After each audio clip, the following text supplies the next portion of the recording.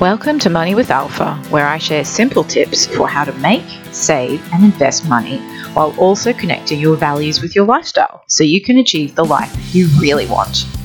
You will also hear interviews from real people as they share the ups and downs of their money journey. After all, we are all on a journey, and what better way to learn about money than to hear what hasn't and has worked. Hi, and welcome to this week's episode of Money with Alpha. This one's pretty jam-packed, juicy one, and it's born around a conversation that I've been having in the last few weeks with friends and clients and other colleagues, and it's around why does money feel so hard? And it's an interesting concept because the answer could be slightly different for everyone, but the kind of core premise behind it is money just is something that a lot of people avoid. We procrastinate over. It's something that we just generally find too hard to deal with. It gets put in the basket of not happening. And the only time we ever talk about it is when our accountant or bookkeeper asks a question. And so I wanted to delve into some of the 5 reasons or the 5 steps I think that exists.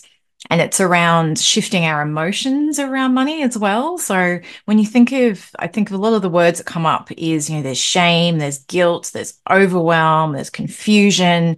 There's just so many negative emotions around money. And how do we shift the dial over to be more excitement, joy, contentment, confidence even, and happiness? So it's what do we need to do? So the first thing really is challenging your beliefs around money.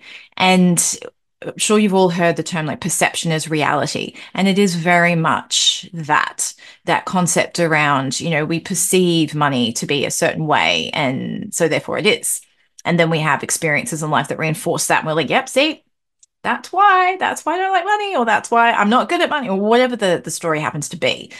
And it generally originates for us personally from our childhood. So the experiences that we have directly, things that have actually happened, or the things we get told, the amount of those money doesn't grow on trees, or money is the root of all evil, or all of these sorts of nonsensy terms that they just get repeated. And I think half the time, a lot of the people who say them don't even really think about the words that they're saying, and certainly not the impact that they're having, because they heard them as a child as well.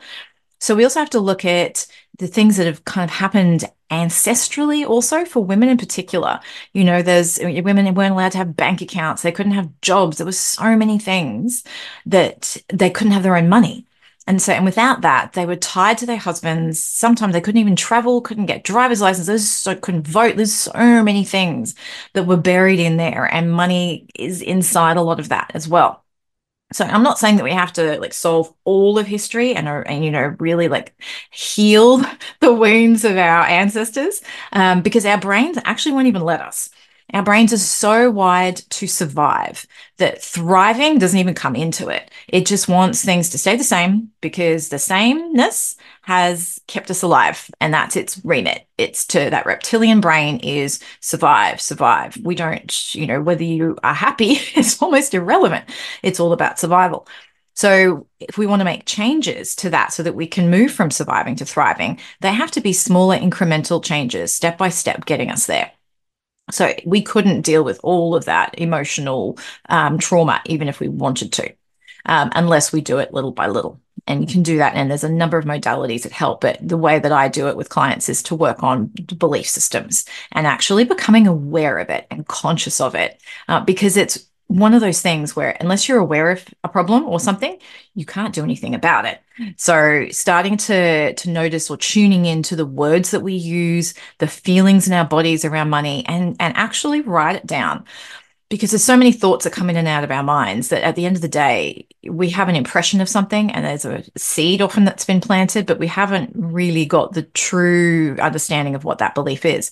Now, I do have a free beliefs, kicking the negative beliefs out of your life document. So if you would like to have a look at that, you can have a look at the resources section on my website. But in terms of what you can really do right now is just write them down.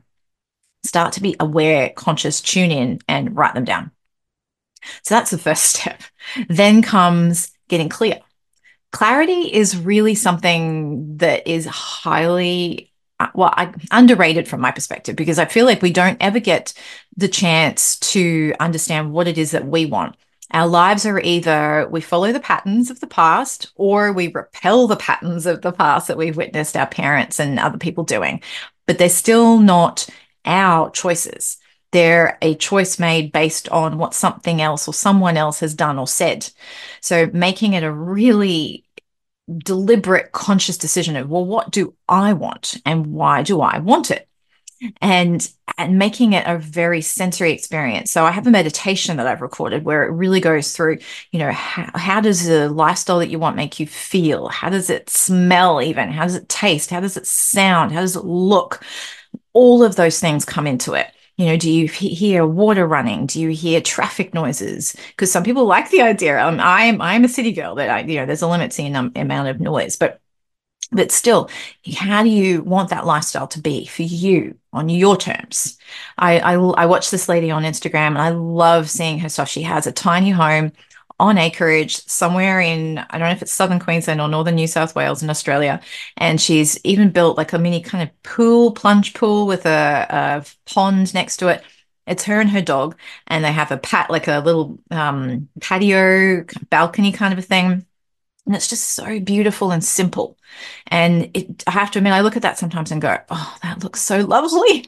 But she's made a very deliberate decision about the lifestyle that she wants, and she's gone after it and made it happen. And that's what I'd love everybody to be able to do, is to make that conscious choice, not just buy the car or the house because that's what's expected. And the thing to remember is, because having done a lot, I started my personal development journey in my late 20s, and I didn't meet my husband until my mid 30s. And I didn't realize at the time the difference in how I could just make my own decisions and I could just use my intuition. I wasn't overly conscious of the choices necessarily I was making, but I was using my gut. When you start to make decisions with somebody else, a partner, and money is often a cause of great friction, it starts to be like, well, I can't just say, well, my gut says this, because the other party, and in my case, my husband's an engineer. That's not a good enough sort of explanation for things. So I had to actually start to become conscious, like, well, because I wanted this, because of that.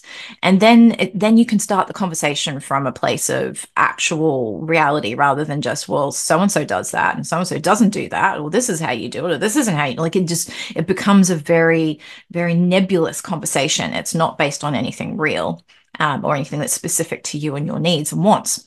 So that's where it's really important to get clear so that you know what decisions that you need to make. And once you've started to delve into your beliefs, challenge them, and worked on starting to change them, and then you actually are clear on the kind of lifestyle you want, you do need to have visibility of your finances. And hopefully the reaction you have to that would be lessened by the time you've gone through those other steps. You could call it a budget. I personally have a little bit of an iffy relationship with the word budget. So I often use the word cash flow management. It's essentially the same thing, but it just somehow sounds a bit better to me. So you use whatever term works for you, but having a view of what money's coming in and when, and what money is going out and when. Some are regular, some are irregular. A lot of our expenses these days are regular. The irregular ones are the impulse purchases. And yes, we can control those. Sometimes there's things that come up that we just can't foresee. And that's that part of it as well. And this is why I always say it's good to have a buffer fund. It can be called an emergency fund. I like the word buffer. Again, words have impact as well. So so that's really important to have that view for your business finances as well as your personal finances, because without that visibility, it makes it really hard to know where to make changes and what's going on. So having that view is very good, very, very helpful. So then once you've got that view, you've actually got information available to make some decisions about what changes need to be made in your life. So you can start to go, oh, okay, I didn't realize I spent that much on publications or books or networking events or masterminds or whatever it happens to be. You can start to look at what things are actually costing. Or on my website, that costs a lot more than, or on editing my podcast or my socials. I didn't realize I was spending that much. Quite often it just happens, and we incrementally make decisions, and we haven't actually taken a step back to look at the big picture. And that's what this is about. That's really, really important. So then you can start to make decisions, or you can go, you know what, I need to invest more in this area of my business and my life. I haven't taken a decent holiday in however many years. I need to make sure that some of my money is going into an account for a holiday. So you can start to really make better decisions, more deliberate decisions that are aligned with the lifestyle you want, and that your beliefs are being met. And then your habits, which is your behavior, it flows and is aligned with that as well. So it all starts to really, really come together and become so much easier. The decision-making process just becomes, I wouldn't say seamless, but it comes with a lot more ease.